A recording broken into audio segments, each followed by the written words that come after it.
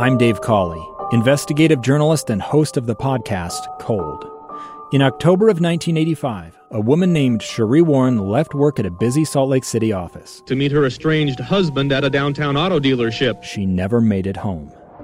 Sheree's car surfaced weeks later in Las Vegas. In the parking lot of a hotel casino. No one knows how it got there. Strange. It was strange. Both Sheree's estranged husband and her boyfriend raised suspicion for investigators. I kind of thought that he might have done something. But no arrests were ever made. In Cold Season 3, we dig into double lives, make new connections in the case, and examine the difficulty raised by reasonable doubt. We want answers just as much as anyone else. They have creeps like that now too, so nothing's changed. That's the new Cold Season 3, The Search for Sheree, now available anywhere you get your podcasts. Welcome back to Live Mike. You know, at some point today, we're going to have to just take a breath, look around, and have a laugh. We have faced a lot in the past 24 hours. How about it? Yesterday, we went to bed fearing a pandemic, a virus sweeping the world. That threat remains. We woke up this morning to the earth shaking beneath our feet. There's still the possibility of aftershocks coming our way. But one of the beautiful things that I've observed during the course of this day and specifically this broadcast is that we here in Utah are resilient folks. We have smart people in place to help us know what to do and how to stay safe. 28 days from right now will be the Great Utah Shakeout, brought to you by Be Ready Utah. I have a confession. In years past, I have not taken that day seriously. Here in the newsroom in prior years, there have been drills. We have like safety managers, whose responsibility it is to put on that reflective vest and or in an orderly fashion guide us to the door and tell us to get under the desk and do all the things that are designed to keep us safe. And I have not paid close attention to it. In fact, I have treated it sometimes as a punchline. Well, guess what? This morning, we just learned that this type of preparedness is not a punchline, and it is something we ought to take seriously. So in 28 days from right now, on April 16th, when your home or your workplace or your organization sends around an email saying, hey, listen, we are going to rehearse a drill, I want you to take it seriously. Listen for the guidance they give you. Drop, cover, and hold on. That's what we've learned today is valuable. This morning, I started my day holding my beautiful baby Piper and wife, and I was afraid for my life. I'll admit that. It's all right. And as the day has gone on, I have learned that there are things I can do to mitigate that danger. My instinct was to run outside. I would have been wrong if we'd done that. My wife resisted and said, no, we stay inside. It's safe here. I've learned now that she was absolutely 100% right. And you've learned that, too, here as well. So when it comes time for this Great Utah Shakeout, again, on April 16th of this year, 28 days from now, when your organization, workplace, family, school, whatever, when they say it's time to rehearse, you rehearse and you remember the guidance because it could save you. All right.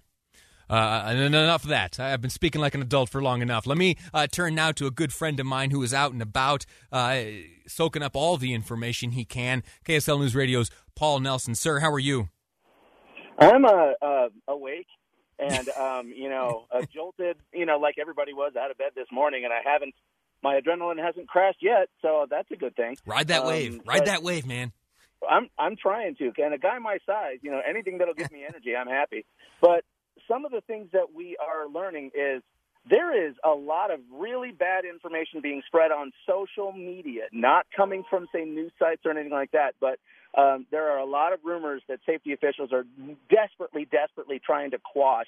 One of them, I don't know if you saw this email going around, but apparently there was one from somebody who said that the U of U was predicting a 9.0 quake within the next couple of weeks. Flat out not true. So a lot of people are panicking. A lot of people are very worried about what they believe was a prediction. Matter of fact, the U of U seismologists were today saying our faults are not even big enough to produce that size of a quake. So, and matter of fact, some people were saying, wondering whether or not today's quake could have been just a foreshock to a bigger one. There is a low possibility. Chances are, 95% chances are, that what we felt today, the 5.7, was actually the biggest of the series that we would get. So That's the situation. No, there is not a prediction for a 9-point quake, and most likely the 5.7 was the main one, not a foreshock to a bigger one. Very good. And in fact, one of the things we've learned as we've spoken to the experts here on this program today is that you really don't predict earthquakes. There was an expert who's been all around the world searching for the ability to do so, and she admitted on these airwaves, unfortunately, we in the earthquake business are not yet able to predict them. That's very true. And another rumor that they were hoping to kind of put the kibosh on, did you have to buy gas this morning? My wife did. I didn't have to, but my wife went out just to be safe. She thought there may have been a threat. That may have been born of a rumor.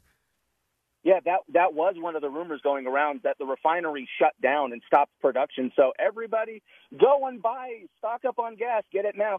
Turns out the refineries did not stop producing. Some of the refineries say that, yeah, there might have been some minor earthquake damage, but for the most part, production never stopped. So no need to go out and, get as much gas as you possibly can, because, again, that was the other rumor that was going around. So, and another one that was going around was that FEMA was telling everybody to shelter in place. No, that was not happening. So those are three big ones that they were hoping to quash out there. One, no prediction of a 9-pointer. Two, the refineries didn't shut down. And three, FEMA is not ordering you to lock in place. Outstanding. Paul Nelson, where do you find yourself today? Right now, I'm a little bit past the Kennecott, near the smelter west of Magna. And the reason why is because there was a hydrochloric acid leak that happened during the quake. Now, turns out it was a 12,000-gallon drum of that stuff. Most of it was caught in a catch basin right by the tank. Some did leak out, and it did send up a plume into the air. However, what the U.S. Unified Fire Authority is saying, it did not mix with any other chemical. It didn't mix in with anything dangerous. So the health risk to the public, completely gone. They say that the issue is resolved right now. Outstanding. How about 201 out there? Is that the road you're on? Is that open? Is that able for folks to drive on there yet, or what? From what I've seen, no. It's still shut down. And matter of fact, the command post, you had dozens of fire crews and just people ready to go at the drop of a hat. They were at the command post by Saltaire, just north of I-80. But from what we're seeing, they're still blocking off access to 201 off of I-80. But the big news from Unified Fire Authority, from the chief there during that press conference, was the threat posed to the public by this hydrochloric acid spill is nil. There is no lingering threat to the community. Exactly. And matter of fact, they are. I think Sheriff Rosie Rivera still said, the people of Magna, if you could still stay inside, that would help. But it's not because you're at risk.